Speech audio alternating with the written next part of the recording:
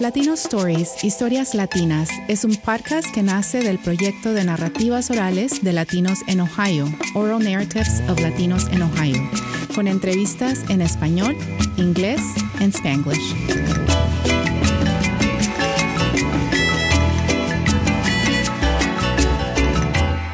Welcome to Latino Stories. I'm Elena Fowles. My guest today is Professor Jennifer Nájera. Jennifer Nájera is Associate Professor in the Department of Ethnic Studies at the University of California at Riverside. Her research interests lie at the intersection of race, immigration, and education, and she's currently finalizing a book manuscript titled Learning to Lead: Undocumented Students Mobilizing Education, which will be published by Duke University Press and comes out in October of this year, 2024. Congratulations, profesora. You. Y bienvenida a este episodio. Thank you. Thank you so much. It's really a privilege and a pleasure to be here with you, Elena. Jennifer, I like to ask my guests about their growing up experience. So talk to us about where you grew up.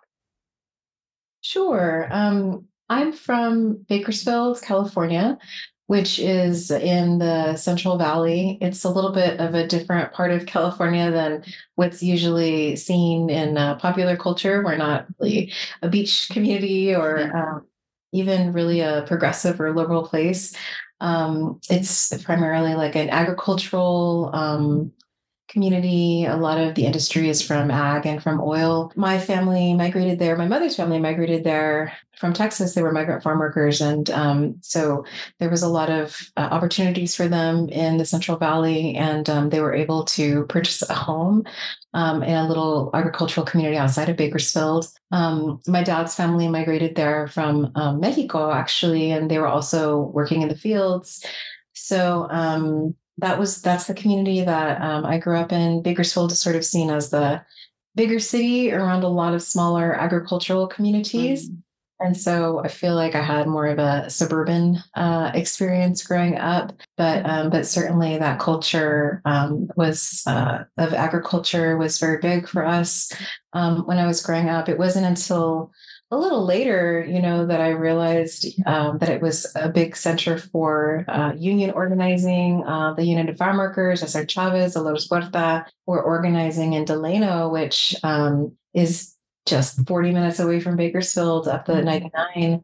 And then, as I started to get older and become more interested talking to my family members, realizing that some of my grandpa and my tias were striking, with Cesar Chavez, and like the Safeways and things like that. So that's the kind of area, where I grew up. So not only are you from an area where all this activism was going on, but also your family was involved in some of this. Yeah, I mean, what's interesting is that my mother, because she had graduated from high school in Texas, actually, and they ended up migrating and settling in California the summer after she graduated, and so she wasn't working in the fields once I got to California, but her older sisters and my grandparents were. So my mother remembers, and would tell stories about that. But a lot of her stories, to me, growing up, were about the segregation that she experienced in South Texas, segregated schools. Right. Some of that discrimination, not being able to speak Spanish, right. Working in the fields. Those are the stories that my mom and her sisters used to tell me a lot. It's when they became involved with the union that was sort of almost like at the very end of their time as farm workers, so it was like a coda to this longer experience of, farm work, right. segregation, those kinds of things. Right, right. So did you grow up speaking Spanish with your family? Nominally. My grandparents were fully bilingual from Mexico. My parents are bilingual English and Spanish, and they raised us to be pretty monolingual. I mean, we would catch a few words here and there, but we were pretty much monolingual English speakers, me and my two siblings. Mm-hmm. I joke that I just knew the bad words because when people would get angry, right. So no, I didn't consider myself to be a bilingual kid. I did take Spanish in high school. That helped to kind of put some pieces together for me, like realize the stream of words that my mom would say was actually like 4 words, and there's the verb, and that's how it's conjugated. Very important for me to learn Spanish eventually because I always felt a little embarrassed, for not speaking it, and people would look at me and assume that I would speak Spanish because I look, my mom. Well, the nopal en la frente, like, of course, I speak Spanish, but so I would always feel a little embarrassed, that I couldn't. And so I did very well, in class, but I still struggled to speak. When I got to college, I enrolled in a conversational Spanish class that helped a little bit. But what really, I think, was instrumental to me to becoming bilingual, which, I consider myself to be bilingual now, was going to Mexico, to Aguascalientes, which is where my father's family is from, and spending a summer with some of his cousins and their family, and just being there for 2 months and immersing yourself. Yeah. Do it. Right. Well, great. I'm glad that you are now bilingual, especially because of the work that you do and that we do, right? And working with our community, with Latino communities that often are bilingual or even sometimes Spanish only, right? When we go into work with community. That's great.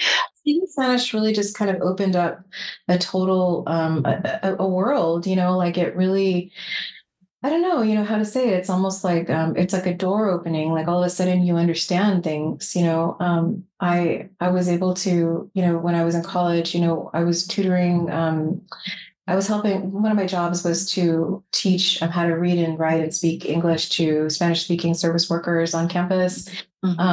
My jobs after college were working in immigrant communities, and even just in terms of like popular culture, like I could listen to, this is in the 90s, right? So I could listen to Shakira and like fully understand, the poetics and the rage, the feminine rage, and then also like watching the telenovelas, and really I just felt like a whole world, was open by learning how to speak Spanish and learning how to understand and communicate. And so I feel like I still feel my limits. I'm definitely more of a conversational Spanish speaker. I mean, I could talk to you about like what we might talk about over coffee, but I could not explain my research to you in Spanish. Right? Well, that's okay because I'm a native speaker of Spanish, but most of my writing and the way that I talk about my research is in English. So when I have to do it in Spanish, I also have to like really think and prepare and practice because it's not something that I do all the time. So that happens too. This blew my mind right now. Oh yeah, absolutely. Yeah, thank you for that. Jennifer, talk to us about your journey through higher education, especially your journey as a first-gen grad student and professor. And I wanted to ask this question because this is something that I've been hearing more and more about, first-generation, professor, which, I identify as that as well. But I didn't really think about, what that meant until recently. So I love to hear about your experience on this. Yeah, that's a complicated question. I feel pretty uncomfortable with the word, with the title first gen, because I'm not a first generation college student. My parents grew up very working class, as I said, like agricultural workers, and did not have much, in terms of their growing up experiences. But my mother did graduate from high school, which in that time like could get you an office job. And my dad, it was a Vietnam veteran. He went to Vietnam, and when he came back, was able to take advantage of the GI Bill, and he went to college in Bakersfield, first at the community college, and then at the now it's Cal State Bakersfield, but at the time it was California College Bakersfield. But now it's part of the California state system. and he majored in business, and he ended up working in the agricultural industry in an office. Mm-hmm. So by the time I was growing up, my father, had been to college, and both of my parents really had those values for us, like for me and, my siblings, that there was never a question, that we were going to be, going to college. It was going to be elementary school, high school, college, there was no other option. That was just common sense for us. Where we were going to college was kind of up in the air. And, because my parents didn't have, we're going to apply to different colleges and follow the classes, and they didn't know anything about that, but they just knew college. Right. And so, when I was in high school, fortunately, I was tracked into a lot of the honors gate and honors and AP classes. So there was only one AP class in my high school, and I took it. It was calculus. And so what I did, I think almost all my life, was just sort of look around at the other people and what they were doing. My high school was 50%, I would say, Mexican American. I was going to say Latinx, but it was really just Mexican American. But our honors and AP classes, I was maybe one of 2 or 3 Chicano students, right, in those spaces. And so, and a lot of my at least enough of my peers, had parents who had gone to college, and, it seemed like they kind of knew what they were doing. Right. Mm-hmm. So it's like, oh, well, we have to do extracurricular activities. It's not enough just to get a good GPA, or, you have to show you're a leader. And so those kinds of things, I would just sort of look around and be like, oh, I need to be a student government. I need to do extracurriculars, and so I would just copy them and then apply to college. And I got into, a good college. I did my undergraduate at Stanford. And when I was at Stanford, I did the same thing. I just sort of looked around like, what's everybody doing here? Like, they're going to graduate school, they're going to law schools, they're doing internships. I didn't really do any internships, but, those kinds of research opportunities. I didn't know what research was, but people would just kind of say, oh, well, we're going to do this research project, you should apply. And so I did, not having any kind of, designs like I'm gonna get this research experience and get a PhD at all. I was just sort of fumbling around, as I think a lot of my Chicano peers were. And again, I wasn't a first generation college student, but my father's college experience wasn't at all the traditional. Mm-hmm. Yeah. Mm-hmm. Stanford, right? So I really stumbled into the PhD because I didn't know what to major in. I knew, like, I wanted to do something I was really passionate about, and what I could see, and what always bugged me, was that my community in Bakersfield was so Chicano, so Mexican American, and so few of us went to college. And in my family in particular, I knew, like, I had some really smart cousins, like really smarter than me, who were, barely scraping by, in terms of like graduating from high school. And there I was, going to this extremely like elite university. And I just thought, how is that happening? Like, why is that happening? And so when I was in college, I really wanted to figure it out, And so what I found myself doing, because the way that they, this is the privilege of this kind of education, it's like, classes that are interesting to you. You don't have to declare a major right away. Just, kind of follow your path. And so I was taking classes on like the political science of race and ethnicity in the United States, the history of race and ethnicity in the United States, the sociology of race and ethnicity in the United States. And basically what I was trying to do was cultivate like an ethnic studies degree, and just trying to figure out like the structural issues that were affecting my community, my family. And then the first year I was at Stanford, they had a massive hunger strike for Chicano studies. These 4 women, these 4 Chicanas, and all these other student activists who rallied around them, camped out in the quad at Stanford, and we're protesting, hunger striking for Chicano studies. And that happened at UCLA a couple of years before, and it happened at UC Santa Barbara, and that was modeling after Cesar Chavez. I did not understand what was happening. I didn't know what Chicano studies was. I was like very scared. I was like, oh my God, what's going to happen to them? Are they going to be okay? Right. I had some Chicano studies classes at the time. I had this Chicana expressive culture class with Ivan Yarro Bejarano, which just blew my mind, like the cultural production of Chicanas. And I remember she was holding class, in the quad with the strikers. and they won. I mean, they won not everything they're asking for, but they won a lot of concessions and commitments from the university to create an education that was more responsive to students that they wanted to recruit, right? Like us, Chicana students, and we were maybe 7% of the student population, right? There I was, like in the middle of all this activism and taking all these classes and just having my mind blown, left and right. And I decided to major in anthropology mostly because I got to talk to people. It was this qualitative research where you could like talk to regular people and write about them. And I just thought, how wonderful to be able to just talk to people like my tias and my mom, and to write papers to show that their knowledge was important, right? They teach you something. And so that's what I thought anthropology was. And so, I did my honors thesis, and of course, like everybody's sort of assuming like, oh, you're majoring in anthropology, you're going to get your PhD. And I was like, I don't even know. So, I mean, what does that mean?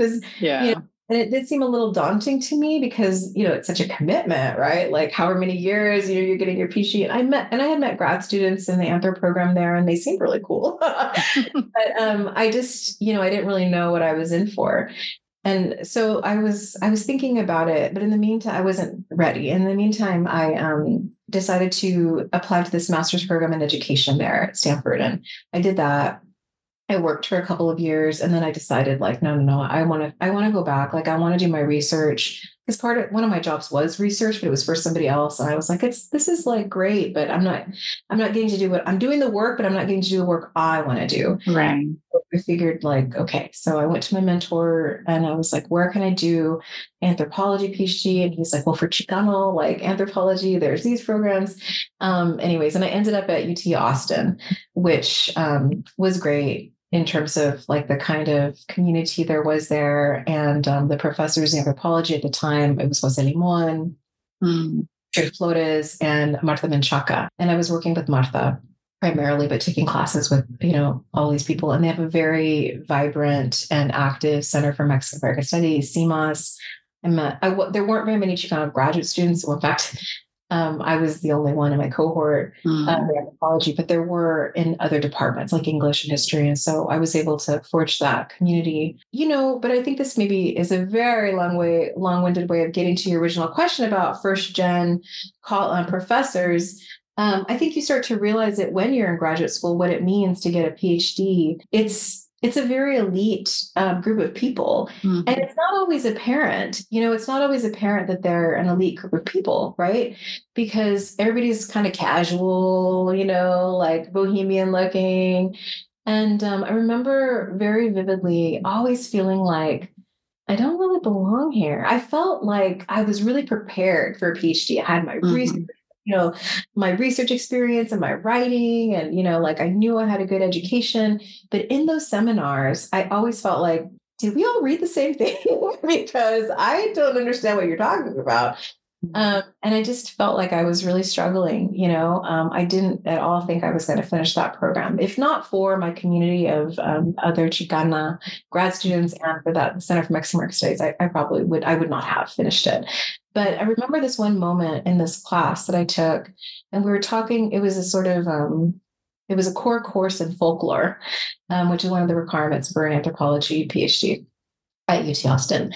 And I remember we were talking about the school of thought that emerged at the University of Chicago or something like that. And okay, this is what they were focusing on, this is what they were doing.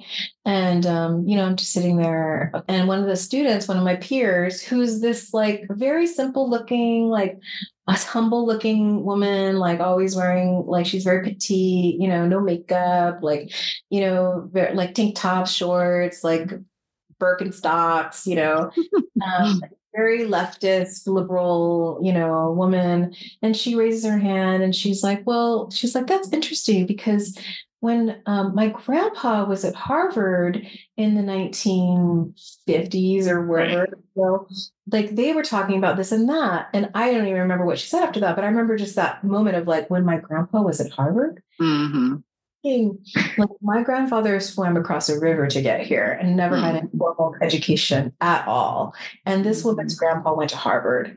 And then all of a sudden I just had this moment of like, oh, maybe that's why everybody's so comfortable in these spaces, and I feel like I don't belong because I don't belong. And then, later as a professor, I have those moments as well, like in the Women's Faculty Association meetings, where you realize that a lot of people who are your colleagues now are like, well, yeah, when I was growing up, my dad had a postdoc in South Africa, and so we spent a year there. Oh, yeah, my dad had a postdoc in Oxford, or yeah, well, my dad was a neurobiologist, and he had published this, and so that's where we da da da da da. And I was like, wow, this is a very different group of people. It's you can call yourself a first generation college professor. I suppose I don't know if there's a better way of saying it.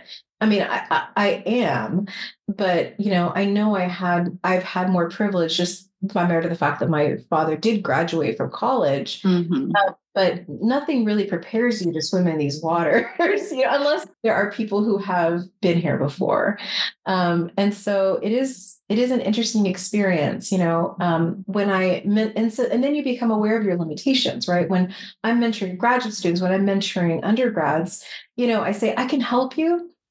I can advise you, but I want you to know that like, I'm still figuring this out too. Like I'm still figuring out how to be in academia as well. So you need to also like talk to other people, right? Like I can give you this perspective, but it's limited. And so you also should be talking to, other folks who perhaps have more experience, right? I don't know if I say there are challenges, but also I'm a person that does the glass half full, right? The opportunities, right? There's opportunities because what I see is that through my own journey or experience, I can better advise some of those students that are coming to me, right? Absolutely. You can be a bridge, in a lot of ways. So I think that's important. I know that is important, for students to see somebody in the classroom who has a similar background to them, who looks like them, even, hello, you're a woman and you're in front of the classroom. That means a lot to people. But, at the same time to just be very, frank, and let them know that it's, I think, always a good idea to have more than one mentor in any scenario. But absolutely. I remember getting that advice a while ago about getting mentored by other Latinas and like my community, I guess. But also I remember the dean of graduate school said, but you also want to find a good, male mentor. I wasn't going to say it. Right? I'm glad that you said it. Because they can help you navigate spaces that you don't know, right? So that's I remember that advice very, very vividly, and I'm like, yeah, that is true. Like the only people that have had that access could help you maybe navigate those spaces a little bit better, or yes, a little bit better, I guess. But at the end of the day, like you're going to experience those spaces differently than they would anyways. I mean, they can tell you, oh, let's do this. And then if you do it, it might come off like a little different because it's you as opposed to them. But, I mean, yeah, it's a little tricky, but I think we're doing our best. And the most, I think the more of us that there are here offering, from our different backgrounds and our different experiences, of course, we're not a monolith either. As Latinx faculty, I think the better it is, for our students. Right. And so, in thinking about, working with undocumented and DACA students at our universities, I also think about that, right? That has not been my experience, but I also feel that there is a way that we can serve our students, right? Despite not having that same experience, help them navigate the system and just bring awareness about some of the maybe their challenges or limitations that they might have. I'm thinking about like how you talked about research opportunities or maybe even internships that some of our students, because of their status, cannot do, right? Cannot take advantage of. I mean, immigration, the topic of immigration is always on the news. And as I think of it, right, I used to teach a course where we began the course talking about the history of immigration. And I used to tell my students, this topic is never going to be like out of date, right? Like it's never going to be outdated because unfortunately, we continue to have this battle. A lot of the times what we see in the news or the topic of immigration is current, mainly because we have not found ways to better serve our community, right? In just ways, those immigrants that are here in our country. So I assume that you, like me, also engage with many immigrant students who are DACA and undocumented. And so I wanted to ask you about your experience working with this student population. I wanted to ask about your experience, especially there in California. Yeah, it was almost as soon as I got here. In fact, it was as soon as I got here to UC Riverside. I started teaching here in 2006. That I began to have students who would come out to me as undocumented. I didn't, before that, I was at UT Austin, teaching mostly school classes in the Center for Mexican Studies. I had done quarter at UC Santa Barbara, but I didn't have that, maybe those kinds of relationships, close enough relationships with students there, since I was there for such a short period of time.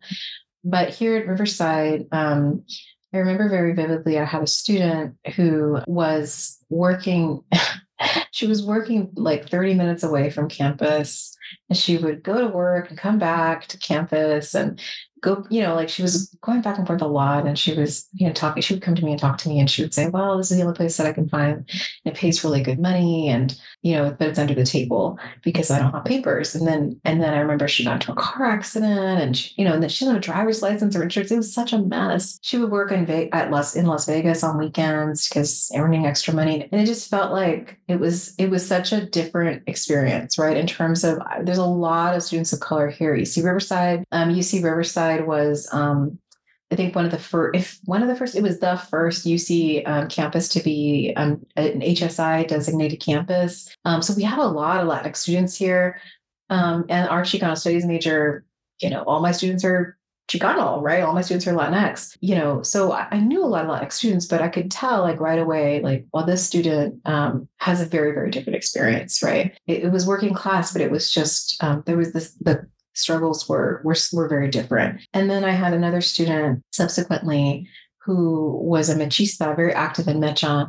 And she was also undocumented, and she was in the middle, and like in the time that I knew her, she had founded this organization called Poder, which stands for Providing Opportunities, Dreams, and Education in Riverside. And it was an organization for undocumented students and allies. And it was primarily, I think, really to help with scholarships and fundraising, right? Because the issue of a college, the expense of a college of education is always an issue, even at a public university that's supposed to be affordable, right? So, so right away I could tell that this was a unique population of students that I would be working with. And I do teach courses in education. And so what I started to do was I started to incorporate undocumented student educational experiences into my classes. And I would invite members of Poder to come and talk about the organization and what they do and why, just because I thought it was important for our students, especially our Latinx students, and to know that this is part of their community, right? Something that we need to be mindful of, and to help, address any opportunities that we have politically to help or whatever, like that. We need to do this. And so, I was finishing up my first book manuscript. I was at this scholarship.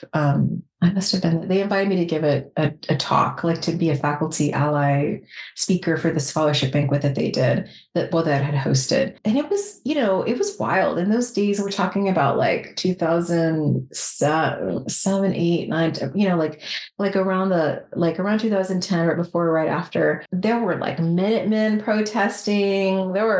People were like deep under, you know what I mean? They were not out. And so it was a wild time, for them to be out as undocumented, the kind of community, not the campus community, but like the larger community blowback that they were having. And so I remember, there was like police presence, and it was just, it was like a very intense time. But I remember I had given this talk like as an ally and just talking about my students and then my experience too, having had my grandfather was undocumented. My tias, who first came over were undocumented. My mom was born in Texas, but, everybody else in her family before her were from Mexico. And so, talking about the important, at that time period that they had a policy that they were able to be sponsored and have their status regularized. And so, talking about the importance of these kinds of policies and how it's changed is not radical, like we've done it before, so I was giving this talk and then I got invited after that to some other scholarship banquet and they wanted me to, talk about my experience with undocumented students. I remember I was sitting at a table with a couple of people in there who were students, they were undocumented. They were talking, well, what's your next research going to be about? And I was like, I don't even know. And they were saying, oh, okay. And I was like, well, what if I did this as a research project? What do you think that would be strange? And they thought it was a great idea. They're like, oh yeah, you should do a project on us, like the Poder and this and that. So I was like, well, so I reached out to some of the people that I knew. It was delicate, I realized that at the time that it was right. At that time, it was 2012. And it was right after Obama had initiated DACA. And there was new leadership in Poder. And I remember I was reaching out to the new president and, we had this moment, right, where she came into my office and she was sitting in the chair across from me. And I was telling her what I was thinking, that doing like an ethnographic participant observation type of project. And she just was like, what's in it for us? She goes, these days, you can't go to a DACA clinic without 10 people trying to get you to fill out their survey for their research. Like, I get it. Research is important, but what's in it for us? And I was sort of like, oh, I hadn't really taken into consideration that these students might be experiencing some research fatigue because of DACA had just being initiated, right? So the timing was a little tricky. And I was like, well, I feel like I could be a good ally for you as a professor. And she was like, okay, well, why don't you come to our meeting and give us a presentation about what you think you're going to do? What's in it for us? And we'll vote and decide if we want you to be able to do this research. And I was like, okay. So I did that. I made a PowerPoint presentation and, I was talking about what I was thinking about, my questions that I had and what I wanted to do. And I presented it to them. It was really funny because they asked me questions. Well, are you going to publish? What are you going to do? This and that. And I was answering them as best as I could.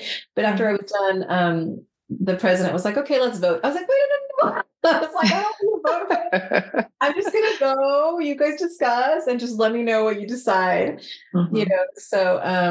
So they decided, that they would give me access. And so they invited me to come to their meetings and their events. And then the interviews would be sort of like a individual decision, right? Like, right. Space, but, we'll each individually decide if we want you to interview us. That was sort of how it all started. Just as a researcher, to sort of understand the impact, that you're having on the community, right? Right. So I wanted to ask you about what are you doing with that? What should we know about this book, which I'm excited to read? I guess, wrapping up the other book, this was in the fall of 2012. And I started to, I did work with the students for maybe 2-3 years, writing, here and there, conference papers, this and that. But when Trump was elected, I was writing, and I was like, I got to get this done. But then when Trump was elected, everything changed. And so I thought, okay, I need to really think differently about how I'm writing this book. And I ended up rewriting a lot of it. Stylistically, it's very different than when I started. It's very narrative based. It's a lot of storytelling. But the arguments are, I think overall the arguments are the same. And I should say that I started out with this idea of like, what is the relationship between undocumented student activism and education, right? And my idea was that the students were becoming politicized in college, right? A lot of them, some of them some of them sooner, but most of them in their community colleges or here at UC Riverside were becoming politicized. They were, developing this political consciousness about, being undocumented as being a political identity, right? Here in California, there's a policy that allows for in-state tuition, and it's called AB 540. And AB 540 is almost for a time was sort of like the politically correct way of saying undocumented, like, oh, I'm an AB 540 student. So not to offend you by saying I'm undocumented, but undocumented became like more of a political identity to students. So they say I'm undocumented, right? And so this idea of like, how does higher education politicize students, not necessarily in the classrooms, but outside the classrooms with other students, and in organizations and in conversations, right? So thinking about the way education happens outside the classroom and how that leads to this politicization, right? So that was what I was interested in. And I was also interested in on the other side of that, which is how are students educating others about immigration, right? And, things like they're coming out of the shadows events or even these scholarship banquets, different kinds of workshops and things that they would have in high schools and on campus, Immigrant Awareness a Week, that they would go out and, teach others. And I'm talking about, like, of course, their peers, but also teachers, administrators, professors. Like how many students have told me stories about going to the financial aid office and saying, this is what I need. These are the forms. This is the policy, like teaching them, right? And the way that they do that through Poder is much more systemic, right? And so I was really interested in this idea of like the way education occurs outside a classroom, the way that education can be activism, right? Can be itself be activist. And so that was what I was really interested in. And there's a lot of that in the book. But what was coming up a lot in the interviews was students talking about their parents. And, one of the first question, in fact, the first question that I would ask of every student that I interviewed was, tell me your migration story. And oftentimes they would not tell me their migration story, but they would tell me their parent migration story. Right. And so, really thinking about like their very deep consciousness about their parents risking their lives oftentimes, or at the very least sacrificing quite a bit, for them to be here and to have this opportunity. And then, other things like navigating poverty at home or leaving home and what that meant to the family ecosystem. Like there was a really very strong awareness, right, of the family. And so, and what they had learned at home before they got to college, right? So then the book also had to include, as far as I was concerned, it had to include information about family, especially because families, I'll say families, but parents are so criminalized. It's like the quote unquote illegal aliens are the parents of the dreamers, right? But people don't make those connections.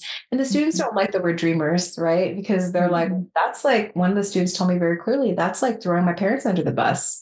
Like they're the ones that had the idea to come here for me, right? So the idea of like trying to do some work, and for me, that was part of the book, like trying to do some work to decriminalize those narratives about parents who are workers, right? And who are raising families, because they're workers, but they're parents and they're parts of families. And they are the ones, who are, educating their kids who become, dreamers. And then of course, not all the students are dreamers either, like because of systemic poverty, because of discrimination. Like very few students are actually in very few undocumented students make it to higher education, right? So, I was really trying to get into that nuance with the undocumented community in this book. Right. And I'm interested, I don't know if you could talk a little bit more about the Poder organization and in how you see this organization being maybe a model or a key organization point of contact for the students and their education. And I ask this question because in my experience at an institution in Ohio, this was very hard for students to navigate. So what you're saying about the students having to teach and reteach, and like with every office, right? As they are submitting their application for college, as they're submitting their financial aid, as they're submitting, X, Y, and Z. Every person that they met, they had to say, well, this is what we need to do. This is the box you need to, check.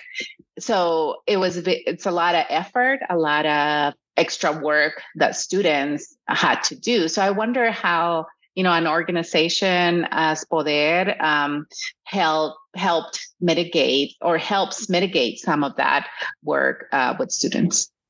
A lot of layers to it, right? Mm-hmm. Because, and I know that there's tensions in a lot of these undocumented groups about what they should do. Mm-hmm. Even when Poder started, it was like, is this going to be a group like Mecha that does activist work, or is it going to be like a support group for students who are really struggling? Like car was impounded, can't afford textbooks, falling behind in work. I mean, there was a lot of emotionally draining things that were happening to these students. Right. So they sometimes just needed to be with people who understood, where they're coming from. They didn't want to talk about organizing and protest. They just wanted to vent and cry. And so some people were like, this is what that space needs to be, but other people were like, we have a privilege, we need to do something that's more. And so that was the tension. I think that one of the things that buttresses an organization like BODED, though, is policies and other organizations, right? So I think that things began to change in this organization to be a little bit more active when a couple of leaders had gone through training through CHIRLA, which is an immigrant rights organization in LA. And they were starting this thing called the California Dream Network with undocumented students and just teaching them some skills on how to organize. And so what the students were to do is they started to open conversations with the Associate Vice Chancellor of Student Affairs. And he was open to talking to them, right? About, okay, what do you need or what's happening, and so they're saying, listen, we need people who understand financial aid. We need people who are in housing, to understand whatever. We need the dorms to be open on these days or whatever. We need people. And so they had this whole list of or offices on campus that dealt with student life. And so they went to him, and it was interesting because I sat in on some of these meetings with him, and I was noticing afterwards they would say, he said he was going to pay for this. He said he was going to give matching funds, but he didn't hear, so are we going to come back? And they did. And the next time, well, on, January 15th, you said that, is that still going to be a commitment that you make? And there he is, with his team. And they're like, and he goes, oh yeah, I'm going to give you funds for that. Yes, I'll match those funds. And so, they were very, again, I think because of this leadership training through CHIRLA, they had goals. These particular students, they knew we're going to go into this meeting and we want an advisory committee. We want a commitment on funding for this, and we want this, right? We might not get everything we want, but these are the goals, right? And this is how, so it was, but they had to go to him because he was the one that was in charge of all these other organizations. And sure enough, there comes the advisory committee, and there's representatives from financial aid. And then there comes the idea of ally training. And ally training isn't even really there's ally training, okay, I'm going to be an ally and support you because I understand your situation. And then there's training. Politically, maybe I don't like immigrants, but it's my job to know financial aid, right? It's not ally training. It's just training. This is the financial law of California. So you have to know it.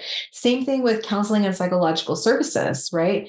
Not all the counselors are allies to, undocumented students or to even queer students, right? But they have to know, they have to be educated in the particular needs of these communities, right? And so, I think that Poder has had a lot of growing pains in terms of what is the purpose, what is the vision. And it depends on the leaders, right? It depends on the leadership that's there, and what kind of, we're talking about capital, right? What kind of political capital they come with. Even if they've been student council president, of their high school, or, been in some different organizations and leadership, that all helps. To come into these spaces and to know, like, this is how we talk to administrators. This is what we can ask of them, right?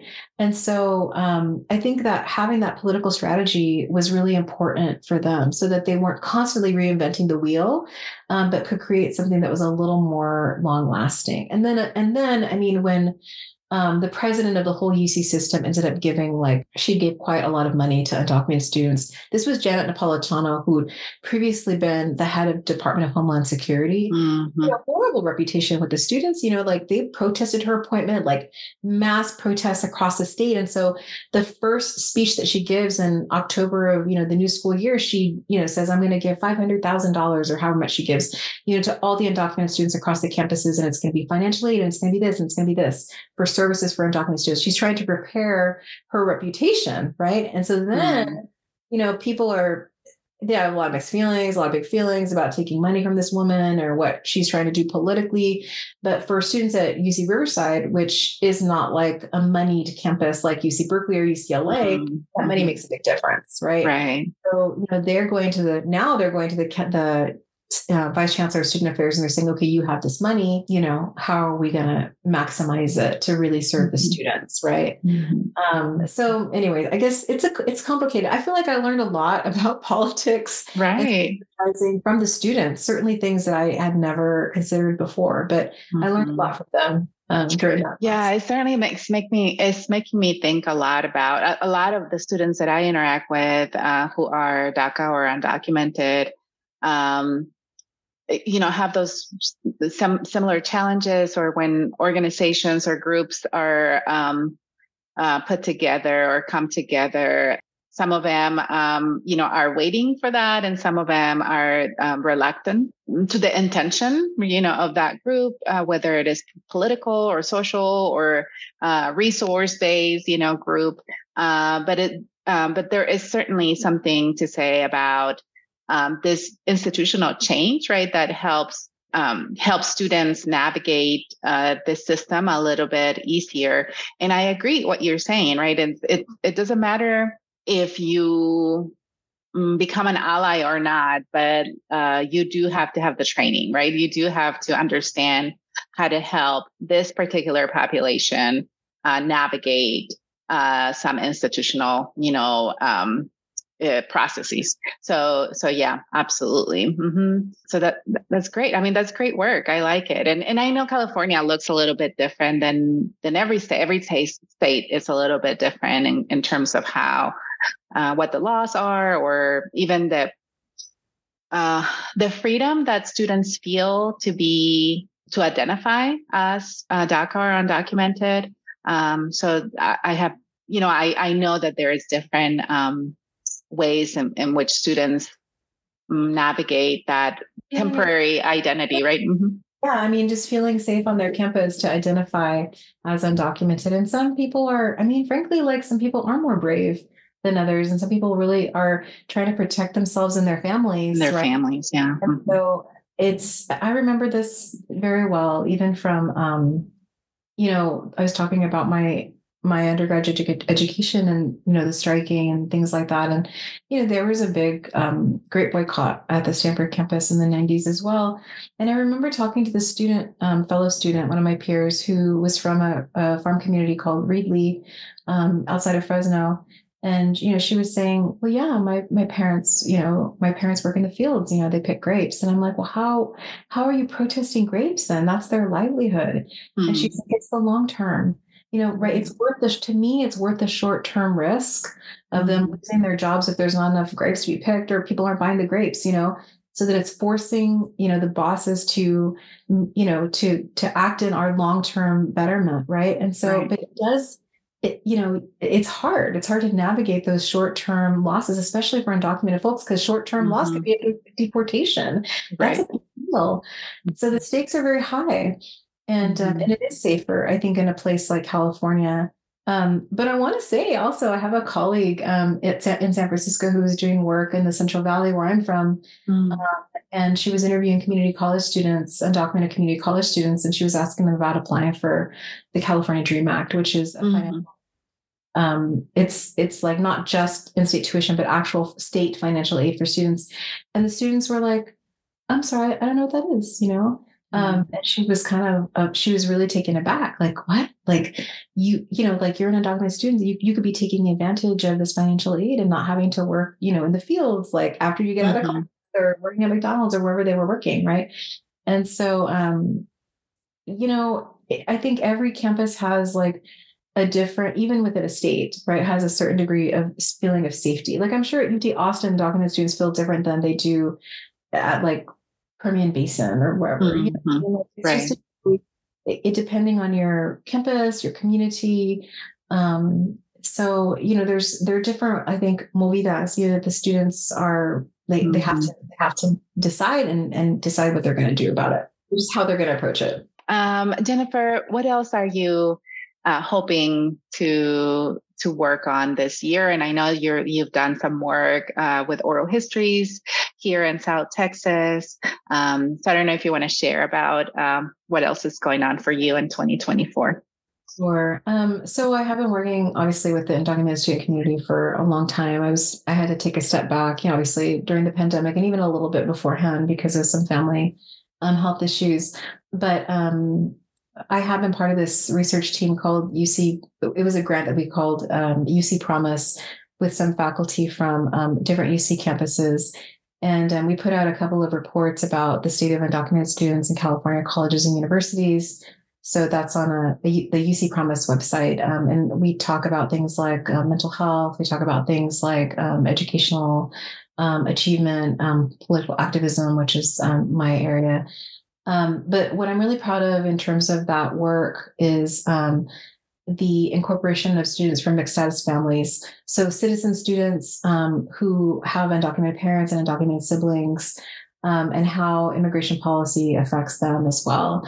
And what we found is that even citizenship doesn't actually make a difference in terms of some of the psychological impacts of immigration policy or even educational opportunities.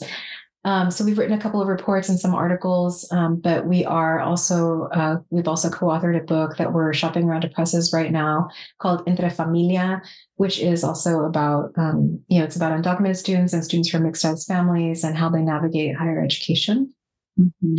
And so that's one grant. And as we were wrapping that up, I was able to collaborate with a dear colleague of mine from UT Arlington, Dr. Cristina Salinas, and a colleague that I've respected for many, many years, and I've just been getting to know better over this past couple of years, Dr. Michelle Deyes, on an oral history project about women activists in the Lower Rio Grande Valley and the Tucson, Arizona border area as well. And we're defining activist in a really broad way. Really, I'd like to use the phrase community advocate.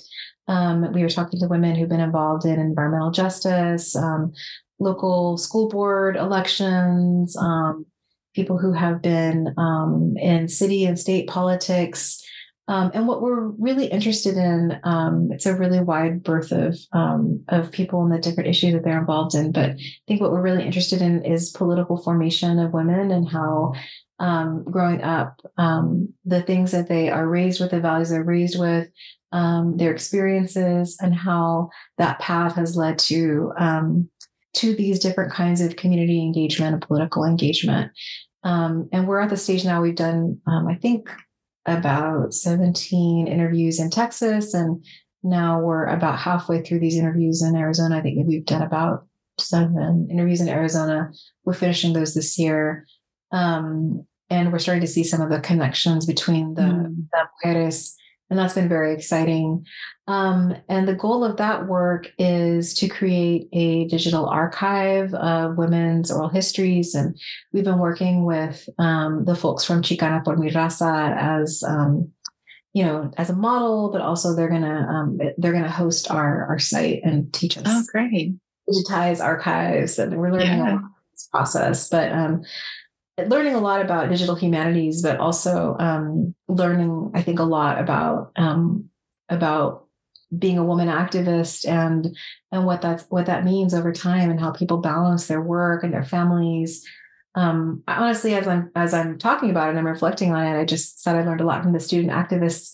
I've learned a lot from these women too, and I've really after some of the interviews, I've been like, can I just call you when I know. any questions about how to manage stuff, at my work or at my home? And I think that's really one of the joys. And I mean, going back to when I wanted to major in anthropology, that one of the coolest things about anthropology was that I got to talk to people, learn from them and write about them. And I feel very privileged that, I'm still doing that kind of work where I get to talk to people, I get to learn from them, and I get to write about them and help to amplify the kinds of knowledge that they have, right, for others. Right. And build a resource for our classes, our students too, everywhere in the nation, because that's one of the things that I think is important about digital humanities, oral history, especially digital archives that are open and available for us to incorporate into our classes and learn from them and bring those community members, as primary sources for our studies and our understandings, which is, to me, is wonderful. Yeah, absolutely. Yes. Jennifer, thank you so much for this conversation. Thank you. It's been a real pleasure.